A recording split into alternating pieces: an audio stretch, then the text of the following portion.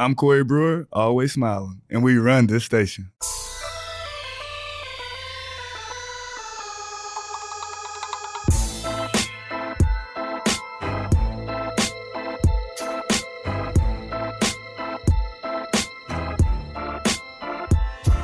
Live from Studio 6 in Hollywood, this is Player Power Rankings, a show where athletes provide definitive top 5 lists, part of WRTS and the Uninterrupted Podcast Network.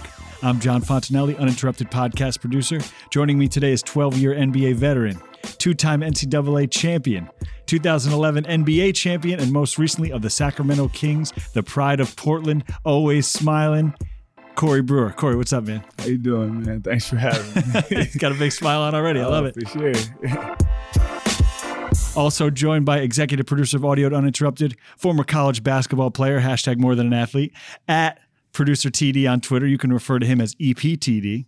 I absolutely love this very professional sounding broadcast like intro. This is like the next Kevin Harlan. Like, what's going on here? Trying, man. This is an audition great. tape too. But yeah, well, obviously excited to be chatting here with Corey here in a second. But I know we have another producer on the mic. Los Angeles Lakers reporter, rising media superstar, proud USC alum. You may know her from breaking news at Lojo Media on Twitter. Uninterrupted's very own Lauren Jones. Hey guys, what's up? Happy to be here. What's up, Lojo?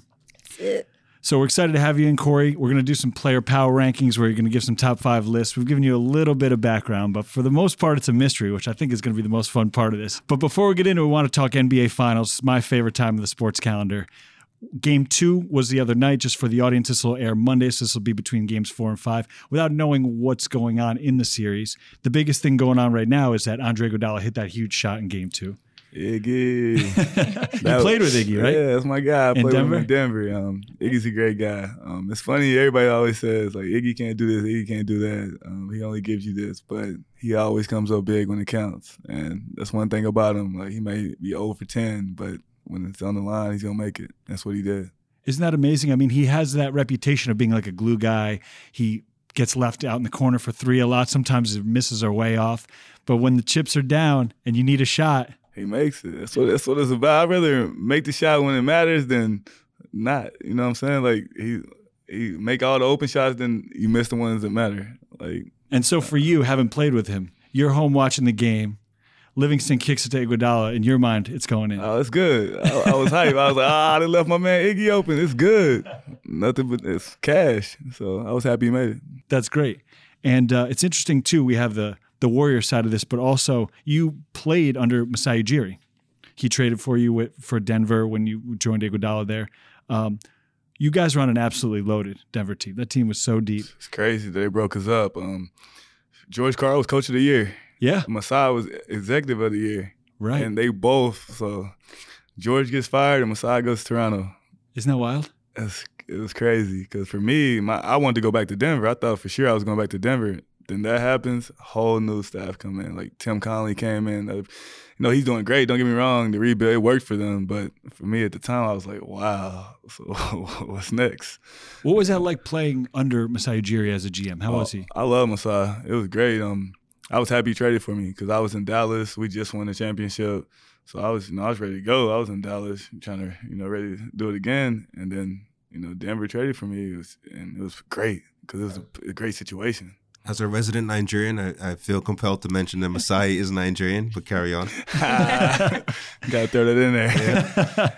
Shouts to Nigeria. Quick top 5. Yeah. Iggy, you look at a guy who was, again, 10 plus years in the league, still has crazy athleticism for his age, for whatever skill you have.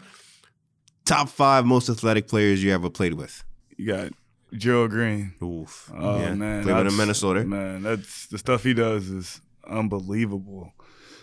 Oh, man, JaVale McGee. I play with JaVale. People 7-footer that does the stuff he does is crazy.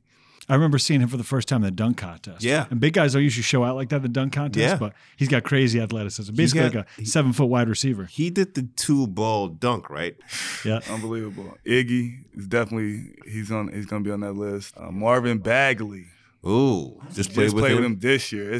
He's unbelievably athletic, and people are going to see so much out of him, but he jumps. Sometimes he's looking at the rim. I'm like, I don't think I ever could do that when I was my most athletic ever. So he's definitely on that list. One more, You played with Russell Westbrook. Oh yeah. What's Man, that like? That's I had to put Russell. Yeah, how did I forget Russ? Yeah, but to be honest, Terrence Ferguson. ooh. Yo, I love Yes. Russell Dove. Terrence Ferguson is a freak athlete. I'm just talking about athletes. Yeah. Like, don't get me wrong, Russell's And one that's of the the kid most from powerful. Australia, right? Yeah, Terrence Ferguson and Gerald Green. If they had a dunk contest, I would pay to see it. It's crazy. They're both crazy athletic. On the topic of championships, you won 2 national championships in college. You're on the 2011 Mavs. You've seen that championship DNA up close. Something that's always fascinated me is I think there's a difference between winning teams and championship teams, and I think a lot of it is in the DNA. What do you see in the difference of a team that's a great team versus a championship level team? Man, a great team, everybody knows their role. That's the thing. Like, sometimes teams have a chance to win a championship, but something happens. But like, when you know your role and everybody's on the same page, that's when you're a great team. That's why like Golden State's so good. They say, oh, Kevin Durant, are they better with Kevin Durant, are they better without him? Doesn't matter. They're great with him or without him because they know their role and everybody knows how to adjust. So when KD's playing, okay, Steph is still Steph, but he's not going out there trying to get 40 because he knows he has Kevin Durant. Like, you have to adjust your game. Clay adjusts his game. So when Kevin got hurt, everybody's like, oh, man. But they were just like, okay, Kevin's hurt. Let's adjust. We go back to playing the way we were supposed to play, the way we were playing before. We move the ball, we cut, and that's what makes us great. But you have a guy like KD, you have to adjust to him because KD can get 50 or 40 anytime he wants. So yeah, that's what a great team is. And a guy like Draymond also makes you great when you have a glue guy. Like, that's the, like, you can say whatever you want about him.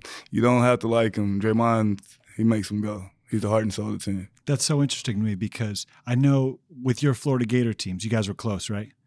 And I think that matters in a lot of cases. Does a championship team, do the guys have to like each other? I feel like most championship teams like each other. But if you don't like each other, you got to respect each other. If you don't have a level of respect, that's when you're not going to be good. But championship teams, you know each other, so you like each other because you have to. But when you're winning, everybody likes each other. That's the thing. Everybody's like, if a team is winning, they don't like each other. It's more than basketball. It's something that we don't know about. Right. But they say winning fixes everything. Right? Winning fixes everything. If you're winning, nobody's gonna say nothing. Yeah, I mean, I'm also kind of curious about like the 2016 Rockets because it was kind of that brink of championship, but like injury kind of. Yeah. So is that like a place where it's like the difference between great and championship? Yeah, for sure. One injury can change anything in basketball, and I feel like if we were ever gonna have a chance that year, we needed everybody. And so when Montezumas gets hurt, and Patrick Beverly get hurt, it's kind of tough for us to beat the Warriors. But I feel like if we had both those guys, we give them a run for their money. I'm not gonna say we beat them, but we were playing good basketball at the time, so I think we would have had a chance. Speaking of that, team dynamics right now and how the Warriors have been able to switch back and forth with or without Kevin Durant, one thing that comes to mind following Game 2 is how much Iggy talked about protecting Steph's legacy. Like, and obviously Iggy, he jokes around a lot. No one knows how serious he is, but he does seem to have a special admiration and a connection and relationship with Steph, where it's like people on the outside, his peers and players sometimes just hate on him. And then also fans might look at the box score and see he didn't score in the fourth quarter and think he doesn't have an impact on the game. But a guy like Iggy is saying like, nah, like how Steph Curry has an impact on the game anytime he's on the court because Steph Curry can get hot anytime. He wins. You know how many games he's won? He was two-time MVP. How you gonna hate on Steph Curry? And like, man, but apparently players do. And again, I understand that people they don't can't know the game. And I'm gonna leave it at that because Steph is amazing. I keep it real. Like, I try to pride myself on giving honest answers. And Steph's amazing, man.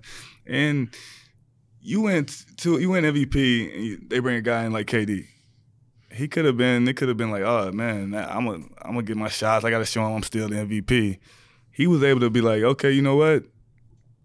I was MVP, whatever. I want to win championships, so I'm gonna back it up, and let KD. We have to fit him in, right? So I can't be this. I have to change a little bit, and he was able to change. And look what they're doing. He's great, man. He's a good player, a great player, not good. He's great. Great. Great all timer, I think. Yeah, he's one of for sure.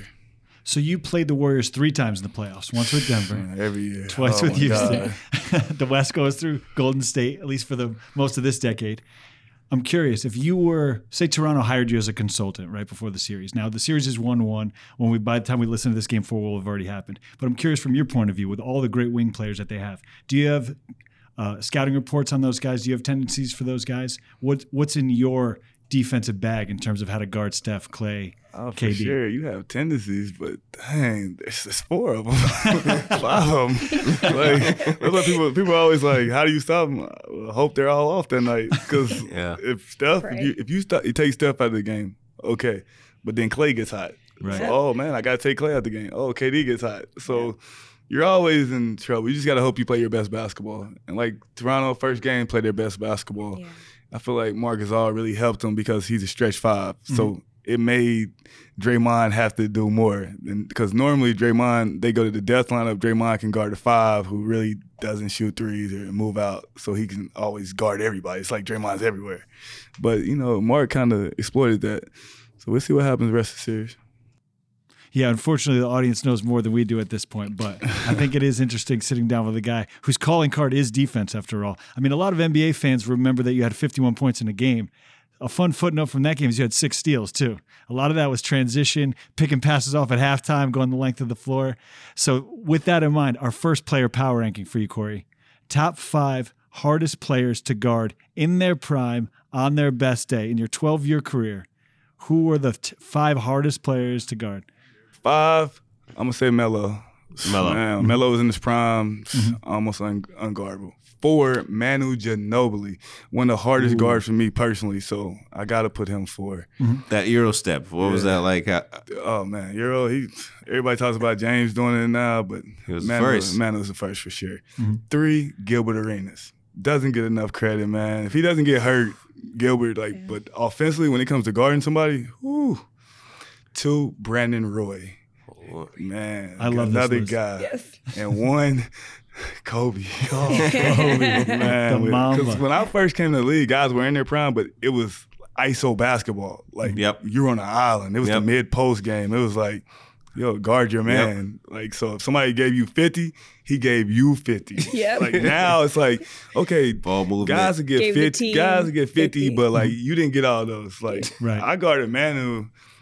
He gave me 40. He had 45, and I think he gave me 40 of those 45. That's when that's back then. That's when I'm guarding Kobe. If he had 30, he had 28 on me. Like he might have had 2, but it was that was when you had to be able to guard. So the game's different now.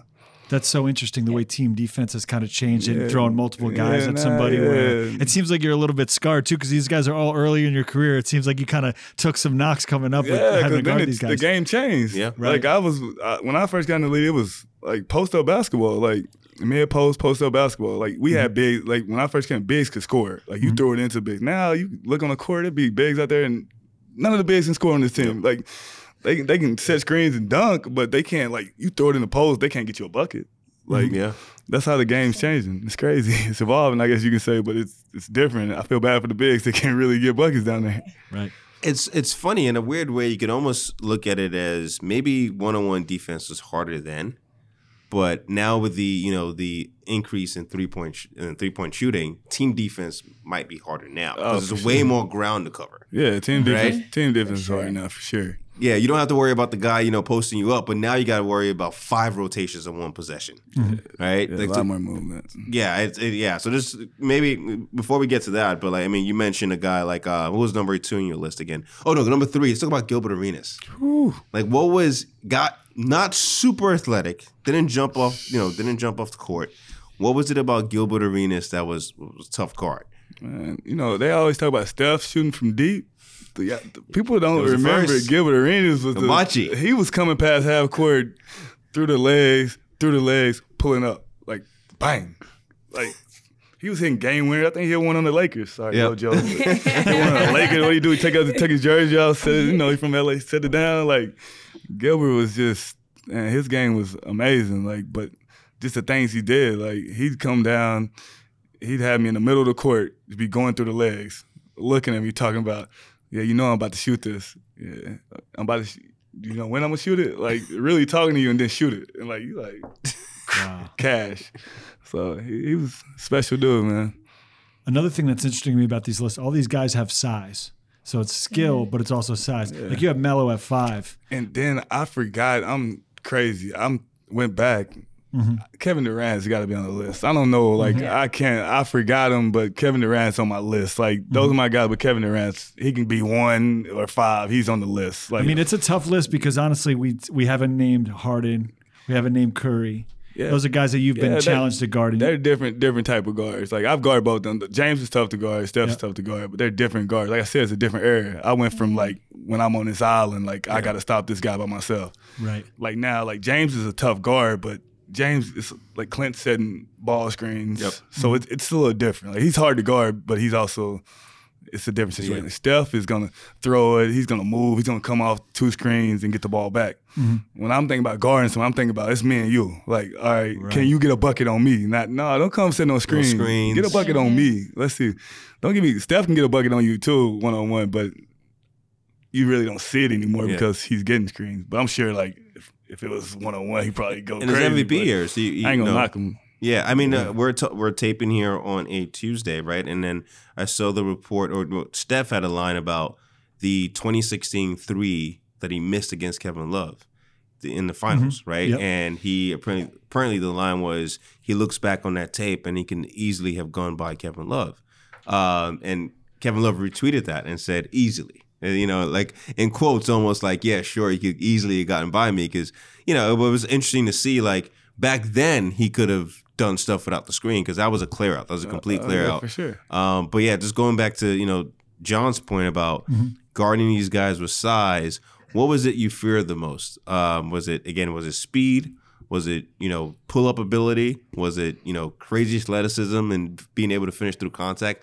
What gave you the most trouble as a defender? Melo, because he was so strong. I'm saying strength. Like, oh man, I think Melo had him change. They changed the rules for Melo because he was so strong and he was playing bully ball. And it got to the point where like, yo, we can't call the games like that because Melo literally would throw the ball at the backboard, push you out the way, push him out the way, catch it, and dunk on everybody. And it was like it's not good for basketball, but that's real basketball to me. Back in the day, it's like, okay, this is what it's about. No but question. Now you can't do that. So everybody's like, Melo lost it. Melo did this. Melo really can't be Melo no more. Like now he's got to play a different game. That's tough when you're one of the best and you're trying to change. You got to change with the game. Yeah, I mean, he's in his prime. He's a 6'8", 235 knockdown shooter. Most 6'8" guys are right around 200 pounds, maybe a little lighter. So most of the guys he's going up against, he's got 30, 40 pounds on him. Yeah. He can shoot over him. He can go around him when he was quick enough, or he can just go right through him. To your point, bully ball.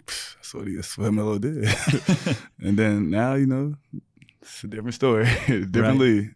And you're 6'9", 6'8"? 6'9". 6'9". So you probably had to guard some bigger guys too. Coaches probably were like, oh, Corey Brewer, 6'9". Take this bigger wing or take this guy on a switch. My reputation, I was a defender. That's not a good reputation you want to have, to be honest, in the NBA. Because for a guy like me, I'm fast too. So I've guarded 1 through 4. I've guarded 4 man. Like I used to guard Dirk. So like when I first got in the league, I'd have nights where, okay, I have Gilbert Arenas this night. The next night I got T-Mac. I forgot T-Mac's, but he was like at the end, but T-Mac's amazing. Then I got Kobe.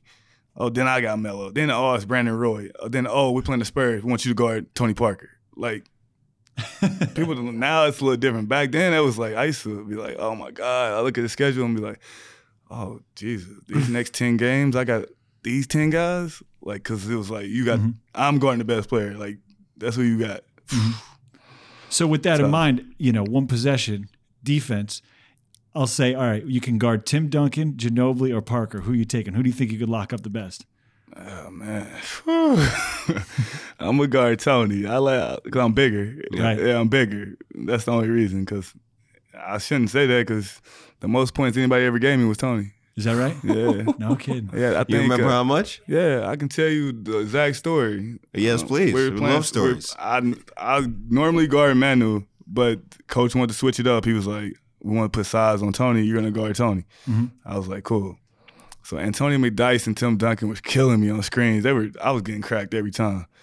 But we were winning. But Tony he was making jumpers this night.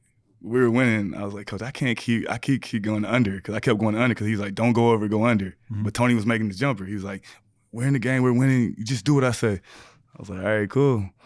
Man, next thing you know, I looked up, Tony had 50. So I'm like, dang, 50? And I think it was like an out of bounds play. He came off like 3 screens. He catches it. He looks at me, bank shot, cash for like to send it in overtime or to beat us. But he had 55. Long story short, he had 55. The next day, I come in the locker room and somebody had a USA Today on my seat. And like whatever I look, and when you open it on the back, Tony Parker's like this, 5 for 5 foot longs. Like the Subway commercial back then, it was like the 5 for 5 foot longs. He was holding up 55. Yeah, 5 for 5 foot longs. I was like, ooh. Yeah. That's tough. And so they won the game? Yeah, I told you, bank shot. Double overtime, yeah. Double overtime. 55 and 10. You had 10 assists. You had 15 that game, so it wasn't your 51-point game, but But he was, whew, it was all on me too. I was guarding him. Like I got screened and stuff, but again, like I said, I got the 55. I couldn't do nothing about it. How's it different guarding a smaller, like a scoring guard like that? In today's game, you have a lot of, smaller scoring guards, like, the Currys of the world, even like a Westbrook technically is 6'3" or 6'4", versus guarding a wing 6'7", 6'8" guy. Like one thing, just watching the game, it's hard. It doesn't really translate on TV so well. It's like, why can't a tall 6'9" guy just block Steph Curry's shot? And part of that is quickness of release, quickness of pull-up, dribble skills and whatnot. But what's the difference for you between guarding a more swing man versus guarding a ball, score first point guard?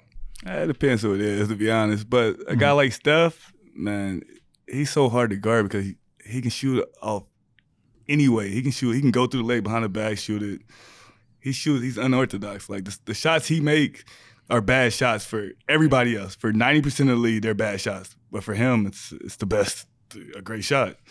So guarding little guards, like it depends who it is. Like Lou Williams is hard to guard because it's not that he's faster than you, he's so smart. Yeah. And if he gets left, it's a bucket because you really can't get close to him because he gets the foul call every time he goes left. But he makes that shot, so it's just different. He gave Kevin Durant some problems. Yeah, because these playoffs. Yeah, because Lou knows how to. He's very crafty. I'm gonna say guarding bigger guys, like guarding a guy like KD, he's so tough because he's not only 7 foot, he's quick, and he can handle. So it's like, what do? You don't want him to go like a little guy like Steph. I'm always trying to make him go to the basket because I feel like if he goes to the basket, he has to finish over me. A guy like KD, I'm just trying to stay in front and hope he misses because if he gets to the basket, he's gonna dunk it, or it's just too hard. Growing up, I always heard stories about Michael Jordan and Scottie Pippen. When somebody would go off, they would argue about who would guard him, and they would look to pick him up at half court. Or do you ever have conversations like that in the game? Do you ever remember a moment where you and a teammate, or you would actually have conversations with your teammates and your coaches of like, you take him or I want to take him? Nah, I'm always trying to guard the best player. Ain't no conversation. I don't run for no action. That's one thing. All the smoke. Never ran for no action. That's from my rookie year to now. You can ask the dudes now. I'm trying to guard the best players. I ain't really never had that. I'm gonna be like, I got him. If he get me 50, he get me 50. But it's gonna be the hardest 50 of his life. That's my mindset. And at the NBA level, do coaches take players' input during the game of like, let me take this guy? Yeah, of course. But in my mind, like, if he already got 40, now you want to guard him? Like, let me take him. Like, some players do that though. We know. Speaking of the Lakers and obviously Kobe, who you mentioned, he was a guy who known as a great defender in his prime, and obviously was. But most guys in this position don't always guard the team's best player too, because of foul trouble, because of fatigue. You want to keep that energy up. But Kobe was notorious for picking up those guys in the fourth quarter, right? Or 6 minutes left. And I always thought that was because national TV game, Kobe wants to do his whole, like, he always picked up LeBron in the All-Star game. Like, it was like a really interesting place because they barely played during the regular season. But were you ever around stars who were like that, where it's like, yeah, we know you're the team's defender, but hey, come fourth quarter, let me get him? Because that happens on the playground too. I think the closest thing to that was probably Paul George. Like when I got to OKC, because PG's a great defender. Yeah, man. But which that was good for me because he's a great defender. So in my mind, it's like, if I can wear this guy down, when the fourth comes, PG takes him, like, it gives us a better chance to win. Yeah. Because he is a great, like, he don't get enough credit. Paul George is a great defender. So I'm gonna say that's close got to me. So my whole goal was these first 3 quarters, I got to try to guard him. PGs take over. And is that something Paul tells you pregame, or just you kind of just understand? You kind of know. It's understandable. Yeah. If we're older guys, so you kind of understandable. Yeah, it's awesome. So before we move on, I just want to show you a clip I found on YouTube called Corey Brewer Does the Most to Annoy James Harden. I'm sure you remember this. So this is in Philly in January. James Harden's on the ground, and Corey Brewer is picking him up 90 feet from the basket. My question for you is, you played with James. I see in this clip you guys are talking here. What are you guys talking about after? Is James saying to you, man, you're going to pick me up on the ground? What's going on? He said, you going to guard me the whole game like this? It was just playful talking. I probably asked him how your mom doing. Something, Probably smiling while you were doing it too. James is great. I love his mom. I love James. So I live in Houston still. So that's my guy. So it wasn't, everybody thinks, oh, well, you were talking trash. Of course I'm talking trash. It's basketball, but it wasn't like saying nothing crazy. Sure. We're just talking about the game. Talking about I'm about to lock this up. You know you ain't scored on me in like how many years? Of course.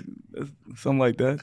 Sorry, no, but it's real quick. Speaking of James, we all know his sidestep 3 is it's like the move in the NBA now. It's like the new trend, right? But if you had to pick just one move that's like the toughest to guard across the entire league, across the entire career, what would that be? Like one move, Kobe's turnaround. Like, what's that one move that it was like, oh man, I can't do nothing against this?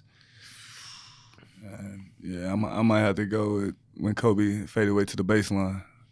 That baseline turnaround was magic. It was going in. It wasn't nothing you could. The thing is, it was nothing you could do about it. Like I think we were. I was in Denver and we played the Lakers in the first round. We took them to Game 7. Like we were doing our thing. We took them to Game 7. I think I was playing well against Kobe. Game 6, I played well. I had like 20. Like I was at Kobe. I was guarding him well. Game 7, we were at the Staples Center. I think it's in the 4th quarter we were playing well. I think he gave me like 8 straight or something, but they were all just boom, boom, baseline fadeaways.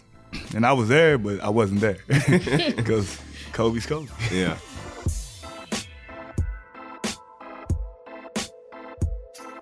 So moving on, our second player power ranking for you, Corey. In their primes, on their best day, who are the best players you've ever played alongside? We just got through the guys that are the toughest guys that go against. I want to know who are the best guys that you've played with, whether you were on the sideline, whether you're standing right there next to them. I mean, you played all through college. You've been on 9 different teams. You played with so many great players. I want to hear your top 5 guys you've ever played with. All right, 5, I'm going to say Russ. 4, let's go J. Kidd, man. It's hard to leave Jason Kidd off my list, even though I play with a lot of great players. So I said Russ, J. Kidd. 3, let's go Young K. Love. I give Young K. Love some props. Then 2, I'm going to go James Harden for sure. And 1, I got to go Dirk. You got to go to big fella. Yep. Dirk. You played with Dirk during his championship season. Yeah. Yes. So I was playing with Dirk when Dirk was unstoppable, and during that playoff run, nobody can stop him. I don't care who you put out there, the Heatles, the Beatles, whoever.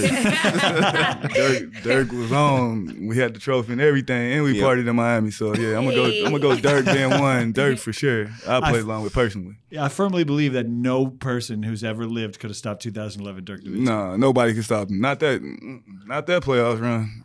Oh my God! Well, looking at what Kawhi is trying to do now and be like the one superstar on the team to win a title, I don't think it's been done since Dirk did it. Yeah. He was the one, like, obviously was J. Kidd on that team? See, that's the thing. J. Kidd was on that team. But he wasn't like all-star J. Kidd anymore. Yeah, you're true. But the thing is, on that team, you had guys that people don't show a lot of respect for. Jason Terry was amazing, man. He don't get no love. Jason Terry was amazing. He went toe-to-toe with D-Wade in that series. He was incredible. Yeah. And Sean Marion. Yep. The Matrix was guarding LeBron, D-Wade, and all of them. So, like, he had talent around him. It's just like when they always talk about Kawhi. Kawhi is amazing. But, Danny Green is good, man. And Siakam is Lowry. He's playing out his mind. It's very similar. And Kalo gets no love. Kyle Lowry is, like, one of my favorite players. Like, I love Kyle Lowry's game. I love what he does. He can have 7 points. He can have 37 points. But he plays hard as he can from first play to the last play. So yeah, but I'm gonna say I love Kawhi, but give the other guys a little credit, man. Yeah, no disrespect to the other guys. It's just the makeup, right? Like we're so used to seeing super teams. Yeah, it's not, right. It's right. They're not a super team. They're a good team though. Yeah, it's the clear one superstar, and then like everybody knows their role. 3 to 4 really good players, and like 7 to 8 really guys that are depth role. and. Right, no question. Yeah, you mentioned that earlier. It rings true with that 2011 team. You had Deshaun Stevenson got inserted in the starting lineup. JJ Barea. JJ Barea went crazy in that series. Yep. Know your role, man. You be a star in your role, right? Yes. Yeah, and that's I think we're seeing that with this Raptors team. Oh, for it's sure. guys that know exactly what they're there for. They have a balanced roster. And so I think you probably just answered it, but what would you say is the most in awe of another player you've ever been on a court? Was it Dirk in 2011? Oh, man, I can say it for sure, Dirk, and I'm going to say playing with James and Russ, though, some of the stuff they did, like, you look and you're like, even Paul George, like, sometimes you're like, wow, this dude is this good. Like, my senior Russ just, like get mad and just go crazy. And you look, he might have 2 points. You look, he got, like, 35, 40, like, it happened that quick, but it's all, like, just ferocious moves like to the basket. And James he scores so easy. Like sometimes you look and you be like, all right, how many James got? He's playing pretty well right now. Oh shit, he got 48 already? Yep. Like how the man get 48? I swear there's no way he scored 48, but it's just some dudes are just that special. How would you describe Russ as a teammate? Because I know that there's like some back and forth on like him and his demeanor and that, like what you just described, like for me, Russ was a great teammate. Like, I feel like if you're not on this team, you probably hate him. But if you're on this team, you're gonna love playing with that guy because he goes 100% all the time, and he's with you. He's about the team. Like if you're on this team, he's down with you, and that's what you want. Like you don't want to be on the superstar team, and he's like, hey, what's up, man? Like you want to do like, okay, yo, I'm with you. Like we trying to do this. Like shoot that. Why you didn't shoot that? You wide open. Like that's the type of superstar you want on your team. That's cool. I heard a story once. Actually, I think I read that Lee Jenkins piece a couple years ago with Russ. They talked about how he has like mandatory team dinners. Yeah, Russ is a good dude, man. He keeps the team together. That's what, that's, like you said, you want to be friends. Like, hey, I'm sure Golden State, they might not like each other all the time, but I'm pretty sure they're all close because they're winning a lot of games. Yeah, I know that's something Kerr really values and that he brings with him from Popovich of like, you got to get along, you got to have the familia because it's basketball. I mean, it's not like football where the quarterback doesn't talk to the D tackle all season. They can still win a championship. It's different. It's a small group, guys every day. Like, you're going to have to be friends or something. And so what are the teams that you've been on with the best chemistry? I mean, I've heard you talk, and actually, I can't believe we've gone this far into the episode without mentioning you were on Road Tripping last month. Yes. Which is our NBA podcast. You did a terrific job on that. There's so many great stories. And I didn't realize how close you were with your Florida teammates until I heard that podcast. Oh, yeah. And so it seems like of all the teams you've been on, that's probably some of the best chemistry. For sure. Right? That's the best chemistry I have for sure. You still talk to those guys? Oh, yeah. I was just talking to Torian Green the other day, actually. I was our point guard, but I talked to Joakim and Al, some of my guys. We're all roommates, too. People don't understand. We lived together for 3 years. Like that's wild. We didn't just play basketball together. We lived together for 3 years. We basically seen each other every day because we'd go home from summer for not long, for like a week or two, but we were back at school, so we were always together. So it's crazy that you said on Road Tripping, like, there's this moment where you guys decided, or like we're questioning, should we even go to the NBA right now? Like, I mean, we could do this like again. It is like you were not looking, like, you know what I mean? Like almost hesitant to go to the NBA when most people are like on the opposite side, like can't wait to get there. We had a press conference to announce that we were leaving for the draft and we're all crying.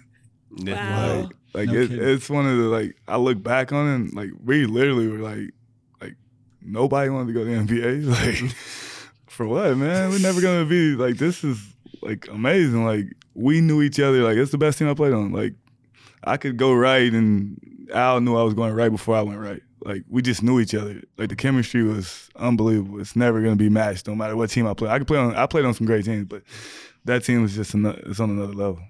That's so interesting. I remember when I was going back and watching some of the tape from those 2 championships that you guys won together. Al Horford and Joakim Noah could have been the best big man doing the NBA. What? Man, they could have played in the NBA right then and been two of the best bigs. Yeah, because I've always believed Al Horford's out of position as a 5. He's really more of like a natural 4 in like the old school game. Yeah, he's a natural 4. That's why Joe played the 5. But they just played off each other so well. But they were the first bigs who would grab the ball and bring it up. We would just run. Like Draymond grabs the ball and brings it up. Like we were doing that in college. Like if Al or Joe got the rebound, we just ran. It wasn't like, go back and get the ball at point guard. We ran. We were in our action. And I think that's what made us so good too. One couple of quick questions for you, Corey. Speaking of, players that, you were amazed by when you played against. One, I mean, again, 12-year NBA career, super legit. Again, watch your entire career. But you also had a 51-point game. Right. So again, that's not everyone can say that. 51-6. Not everyone can say that. But my question to you is, was there any player that you felt like you kind of had their number? Where it's like, yeah, I'm going up against this player today. I feel like I know, was there any guy that you felt like you matched up good with or against? I wasn't going to say that. I was going to say it was more teams. Yeah. Like certain teams. For me, it's just, it depends what the other coach was trying to do. A lot of times when coaches would try to hide the worst defender on me, nights like that, I knew I loved that. I used to love that. It was nice. I knew I was going to get 20 because, they're going to try to hide this guy. I'm definitely going to get 20. And so does your behavior change on the court? Do you have conversations with the point guard and say, hey, this guy's on me. You got to feed me tonight? No, I just knew I was going to go do it. Just do it anyway. Yeah, he's not. Like, it'd be like certain guys, like, older guys, they might be older, or young guys. Like anytime I see a young guy on me, I'm like, it's gonna be a great night because I do a lot of back cutting. So it's like, and that's why I love playing with James or playing with Russ and guys like superstars, because young guys are always looking at the ball. So they're just looking at like Russ or James like, oh my God, let's go backdoor, easy layup, easy 15, 16 right there. I wish the audience could have seen the look that you just gave when you did that impression of the starstruck face that guys make when Russ is there. All of a sudden, back up court. Layups, easy. Especially when I played with James, when it was one year when James was just going out crazy, I was getting so many easy buckets. Like we went to the Western Conference Finals. I was getting 20 like a lot of nights just because I'm just gonna stand here, wait, back cut layup. Or if James was bringing up, I just run hard and he'd throw me a layup. So the funny thing to me about that 51-point game with the 6 steals is that was against Houston. Yeah, I was at James that night. Yeah, James. Daryl Morey watched that and saw, man, this guy's banging threes. He's running in transition, finishing at the rim. This guy's playing Morey ball. I need to get this guy on my team. Yeah. And then you end up playing for Houston. And and then we actually had Josh Smith in here a few months ago. We were talking about that famous, the famous Game 6 in LA, right? Was that 2015? I want to say. Yeah, it's the year we went to the Western Conference Finals. The Clippers. Yeah, the Clippers up 3-1, and you guys came back. Yep, they were up 20. They were up 20. Josh told this great story about him and Dwight fighting in the locker room about who was supposed to be guarding Blake Griffin and DeAndre. He said second half came out, whole new second half. I looked it up this morning. You had 19 and 10, and you were plus 32. What do you remember from that game? Plus 32. Man, I was balling. The thing I remember is like we were down 20, and I was like, damn, we down 20, and I wasn't really being aggressive, and I was like, I'm gonna try to be aggressive, and then Josh is always a great passer, and I think he got a couple rebounds. I got a couple easy layups, and I was like, okay, we got some here, and we cut the lead to like 15. I think, oh man, I started feeling myself. I make the 3. I think I got the N1 on Blake. I hit another 3. I was like, it's on now. So I remember, feel the energy change in the building? I remember the whole like crowd. You could look in the crowd, and I'm like, oh yes. And I remember the one play is I think it might have been to take the lead to tie the game. I was in the corner for a 3, and it was a skip pass. And when I made the 3, you could just feel the whole crowd like, that's what you live for. That's what you live for right there. So that was a good night.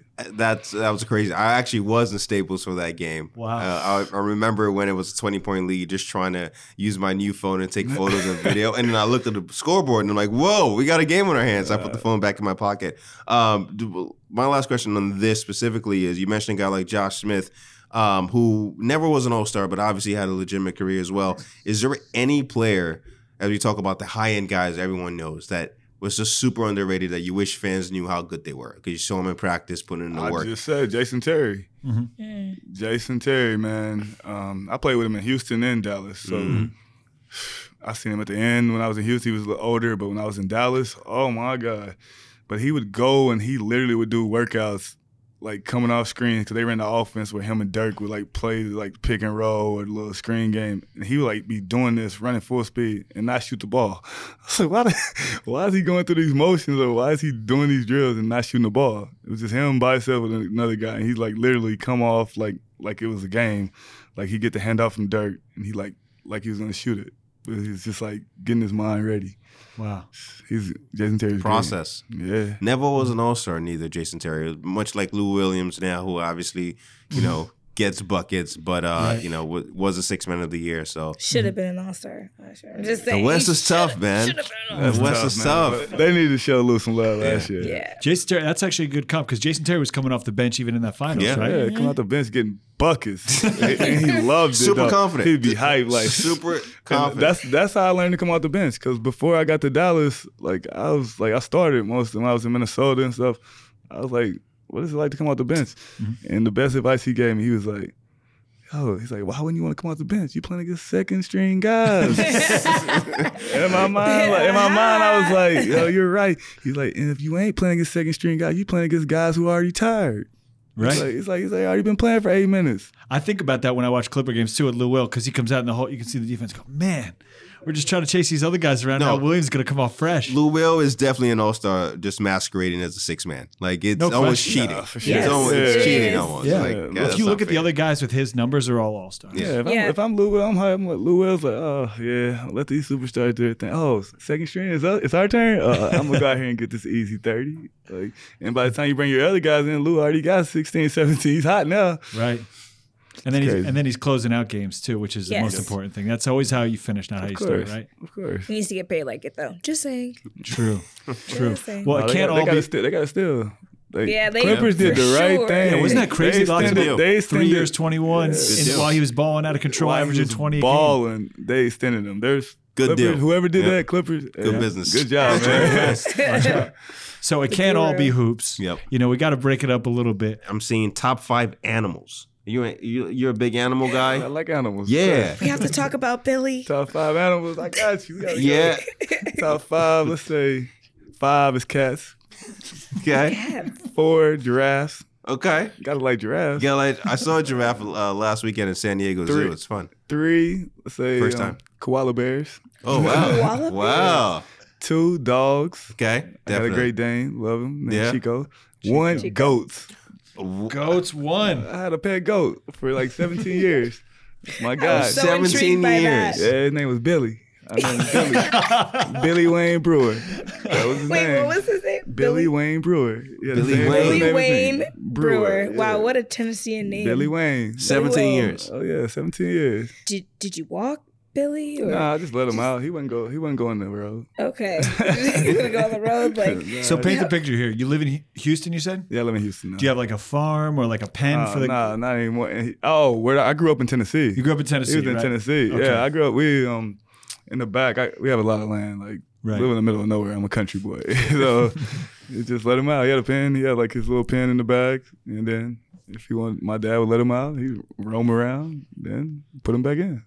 Oh, so this is when you were growing up. Yeah, I had him I got him when I was in the 5th grade, and so I used to have to feed him and stuff and all that. So then when I went to college, he was still around. So I'd come home in the summer. The man, even when I went to the NBA, I'd come back.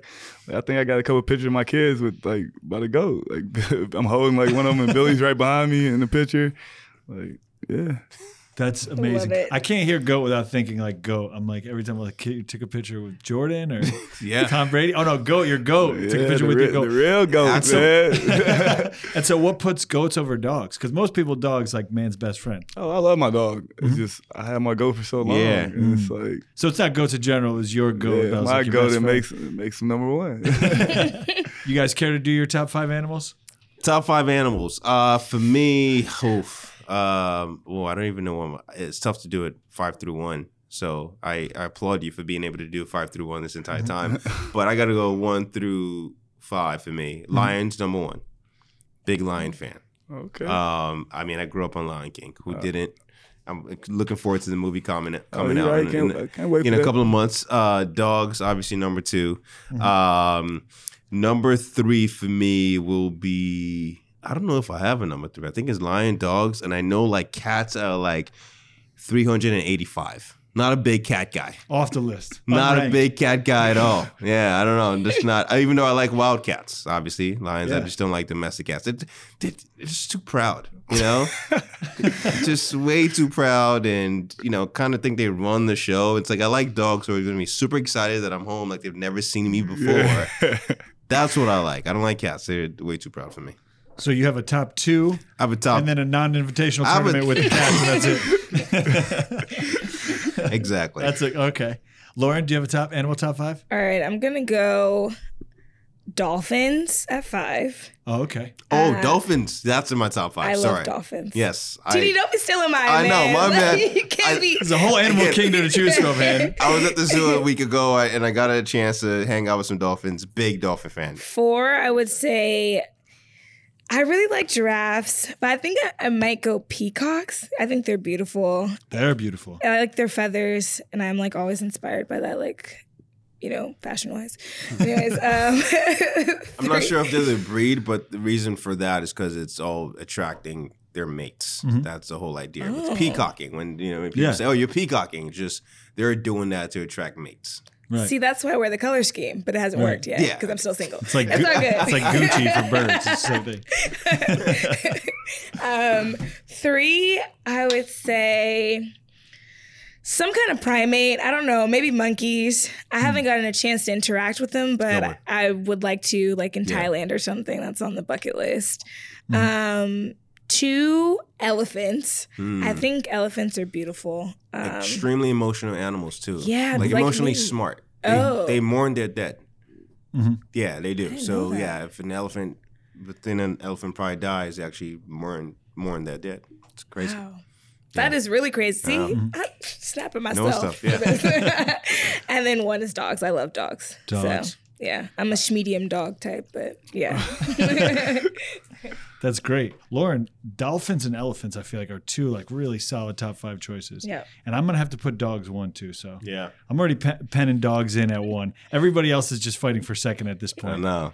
I have a lot of animals like UTD that I'm just like not a fan of. Yeah. Like I had a hamster as a kid. Hamsters can Come on. kick rocks. Same with gerbils. Any small rodent, really, I'm just like don't care for. Yeah, Like even like squirrels and rabbits, like you're just really like a rodent that's Yeah. disguised as a cute animal. yeah. Like I'm fair sorry, enough. not to be a hater, but like there's just a lot of animals off my list. I'm gonna have to go horses too. Raccoons. Oh, horses. A horse to me is like a Yes. dog. Yeah, I like horses. Like back in the day, That's good. a horse was like a dog and a car at the same time. yeah, That true. is fantastic. Like I'm a big Game of Thrones fan here, Mm-hmm. and one thing I get from watching that show is like just how much I want to get back in a horseback riding. I did a little bit as a kid. Oh, you did? I really want to get back into it just because of Game of Thrones. It seems dangerous. Their I poop know. I'm is older disgusting. now, and it's kind of like I feel like there is a lot of risk here that I don't need to be taken as a 32-year-old. But I'm excited. I want to give it a shot. Palisades is a good place to do that. Palos Verdes, Palisades, good place to do that. So, as a horse lover, you out on horseback or not horseback riding? I'm sorry, horse racing. We're talking about trying to get into horse racing. Yeah. Out on any animal cruelty. Yeah, I'm out on that. All right, so I'm gonna go. Although I do eat goats. Wait, And goat Hey, jerky. come on, man. You can't say that around me, man. hurt Corey's feelings, man. Well, no, I mean, but Eat my pet. You gonna eat my pet. That's what you gonna eat my pet. I see where we going, TD. We was on a good foot. We was cool. Now you gonna eat my goat?